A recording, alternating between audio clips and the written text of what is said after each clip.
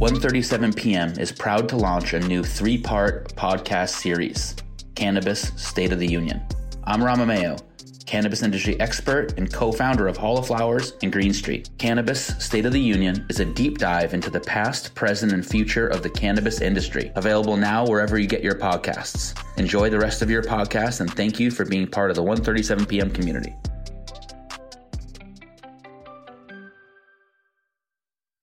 Hey, in this episode, we talked to Cruz, who is Meek Mill's personal engineer. In addition to working with Meek, he's also Grammy nominated. He's respected throughout the industry, and he really shares his story of how he started engineering, as well as what he's learned from being around people such as Meek Mill, and then what he's trying to do with his Respect the Engineer movement. Please tune in, because this is something you don't want to miss. Let's go. This is 1:37 p.m. Stories of hustle and grind from the intersection of culture, style, music, and sports. So, how you doing, man? Where you at right now? Good, man. I'm in BX right now in New York. Okay. All right. And how to see you got your setup there? How many speakers do you have behind you? There's like 2 pairs. I got the JBLs and then I got the Tannoy Gold 7s. Just some little, a little home setup. I got the sub here, a little small rack unit with a couple pieces, just to keep me busy over quarantine. I've been doing a lot of remote work when I'm not traveling with Meek. I can load up here and record people remotely or do mixing and things like that. So need a nice little home setup.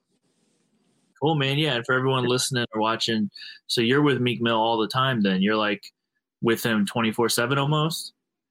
Almost. I mean, if I'm not with him in person, like I said, we tap in almost every day, just remotely or just, kicking ideas back and forth about the music and stuff like that. Yeah. Yeah, the engineer is such an important part of the team, man. Like I've seen it firsthand with a lot of artists I've been around, and I've heard stories, and then I manage Richie South, the producer, and he tells me about how important the engineer is, and he actually connected with you. So shout out to Richie for that. Shout out to Richie, man. He's it's funny because I got to tell the story. I was with Meek in Bahamas, and I was leaving a session. I was like dead tired, and Richie hit me, and I'm so used to producers hitting me to be like, yo, did he hear the beats? Did he hear the beats? So I was just kind of like, yo, what's up? And he was like calling and texting, and he's like, yo, I really was just calling to check on you and make sure you were good.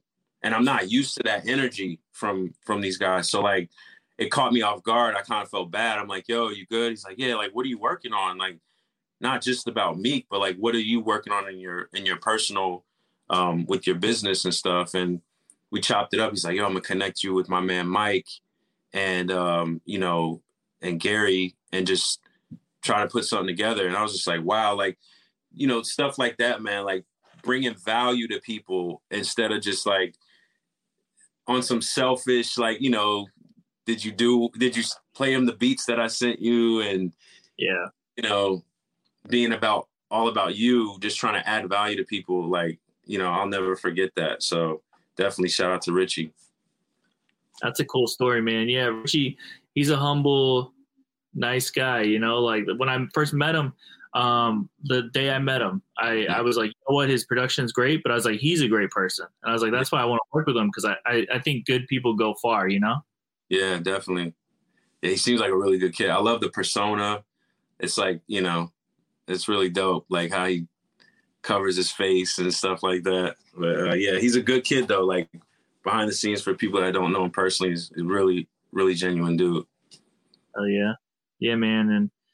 And getting back to like engineering and working in the studio with Meek or with whoever, like I want to know your story a little bit, like real quick, 30-second version. But like, how did you get introduced to engineering, man? Like, what was the first moment where you were like, this is for me?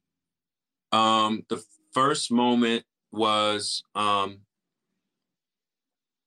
just basically on the come up, producing. I started off like for the love of producing hip hop records. Like, I looked up to like Dilla, Pete Rock and stuff like that. and I would. This episode of 137 FM is brought to you by HP Instant Ink. Listen, no one is reading your mind, but HP Instant Ink knows when your printer's running low and knows when to send you new cartridges. So you never have to think about ink. Save up to 50%.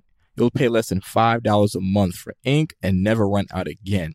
Find out if your printer's eligible and enroll today at hpinstantink.com. Conditions apply. For details, visit hp.com/instant ink 137 FM. That's hp.com/instant ink 137 FM. Conditions apply. Buy like production software, and I bought a used MP, and then it was like with the beats I was making, I was like, I want to learn how to create records that are radio quality that you hear on the radio or whatever, with some of the homies or people that I think are talented locally. And I was in Atlanta at the time, and man, I got a cheap version of Pro Tools with the small inbox mini back in the day, and just was realizing like, maybe this is the lane, like the challenge of trying to learn that side of the business and really researching and studying and figuring out how hard it actually was, and like how untapped that part of the business was, and important the engineer and stuff like that, how important they were. And I went to Full Sail and went full blast on it. And I'm here now, you know. That's like the super short story of it. But yeah, man, I mean, it really was intriguing, like going from producing and then realizing it's kind of like when you play basketball and you realize like, I probably won't go to the NBA, but it's still, you know, something I love to do. It's a great hobby.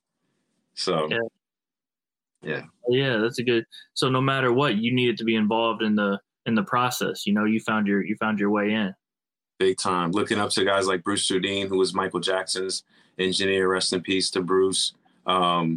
Jimmy Douglas, Guru, all the legends I used to look up to that were behind the scenes, that I would look at the producer as the goats of the music business, and then realizing like, oh, these guys are making everything sound amazing and adding all these different things that we don't realize how important they are to the record. You know, Tom Dowd was like the sound of Atlantic Records back in the days, you know, with Cream and all these amazing groups. So once you start really digging, you're like, wow, the engineers are the real goats. Like, we're the ones that are kind of steering the ship in the studio, you know? So I'm just honored to finally be in the mix, you know?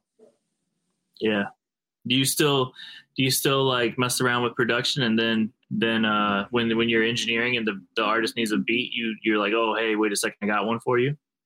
I produce through other people. So like, I'll have ideas, or I'll work with, I manage Nick Paps, who's signed to Dream Chasers, and we collectively work with, you know, the community of producers that are like family to us.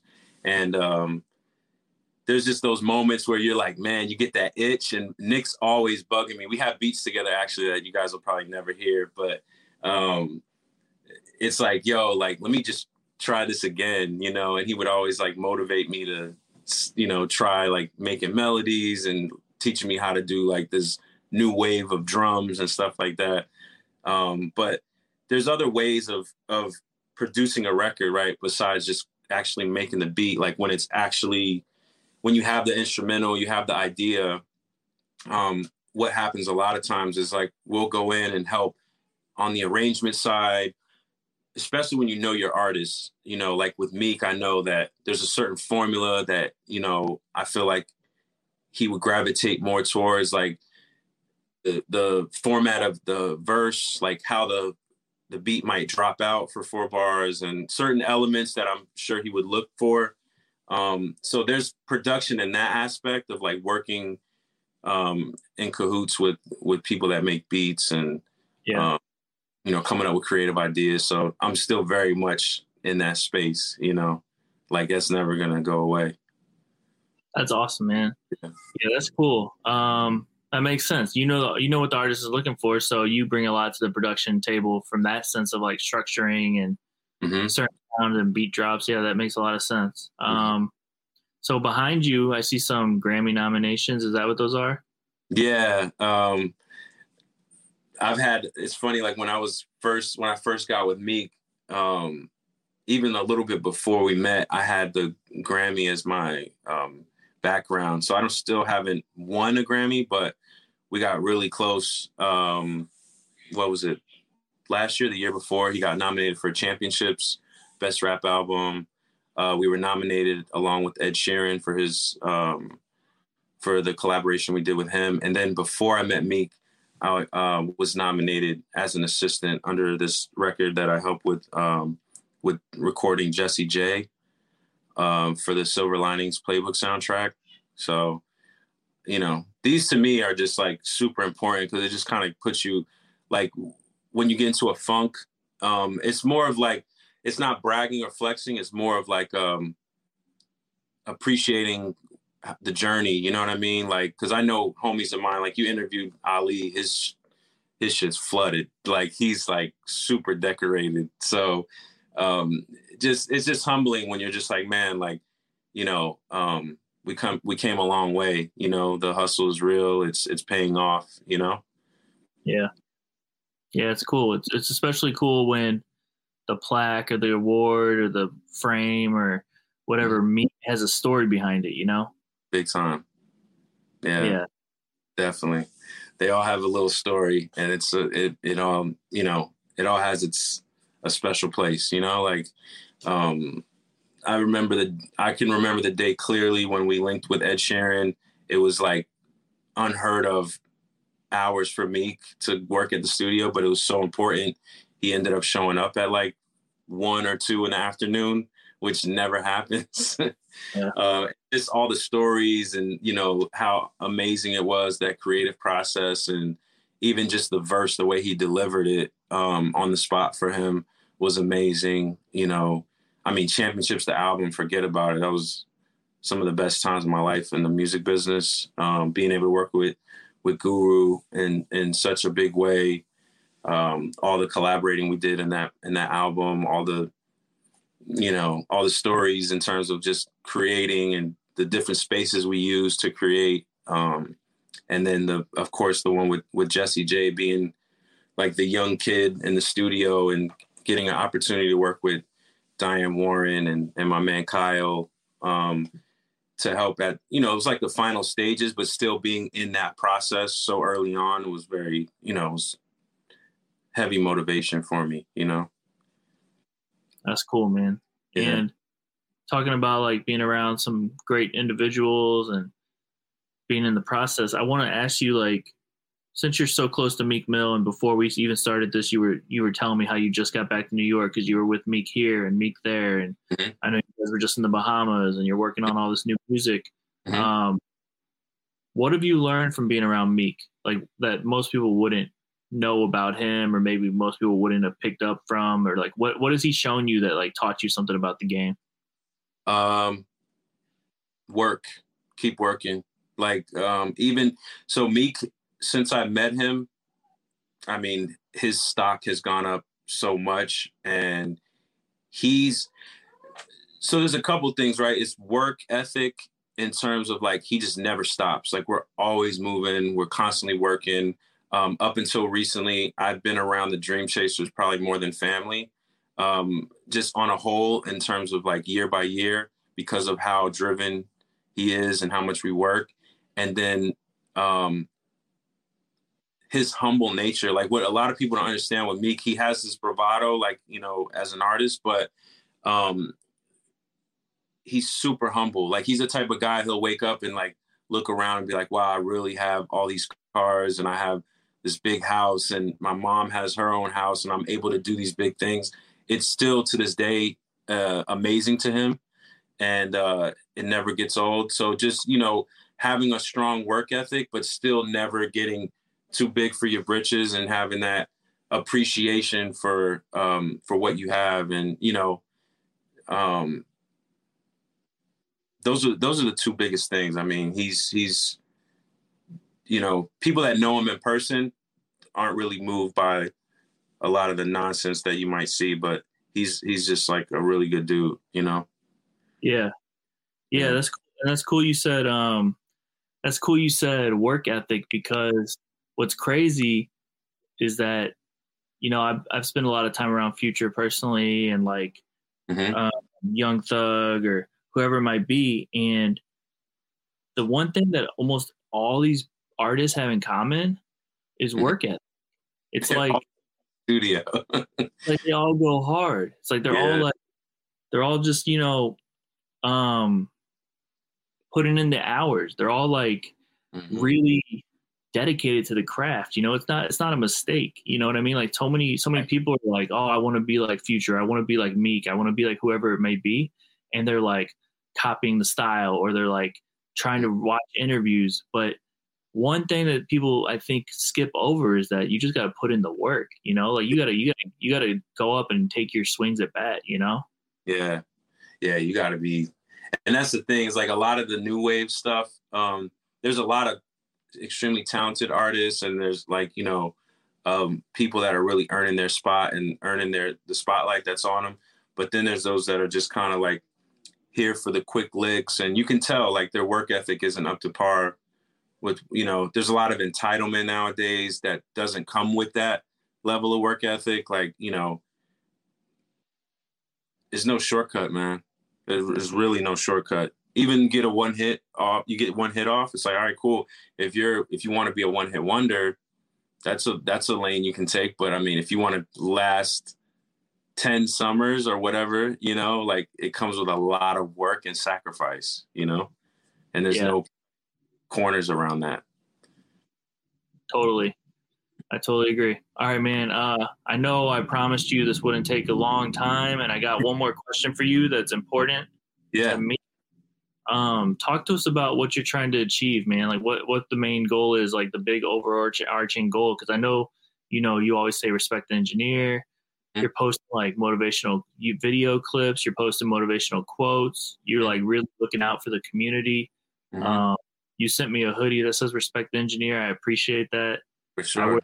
I wear it around town, and you know, I'm proud to wear it because I do know how important the team is, you know, and I know how important the engineer is to a track.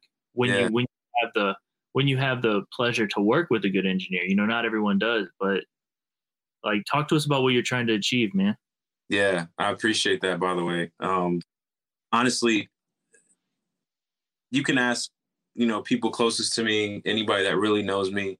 It's really just about empowering my community.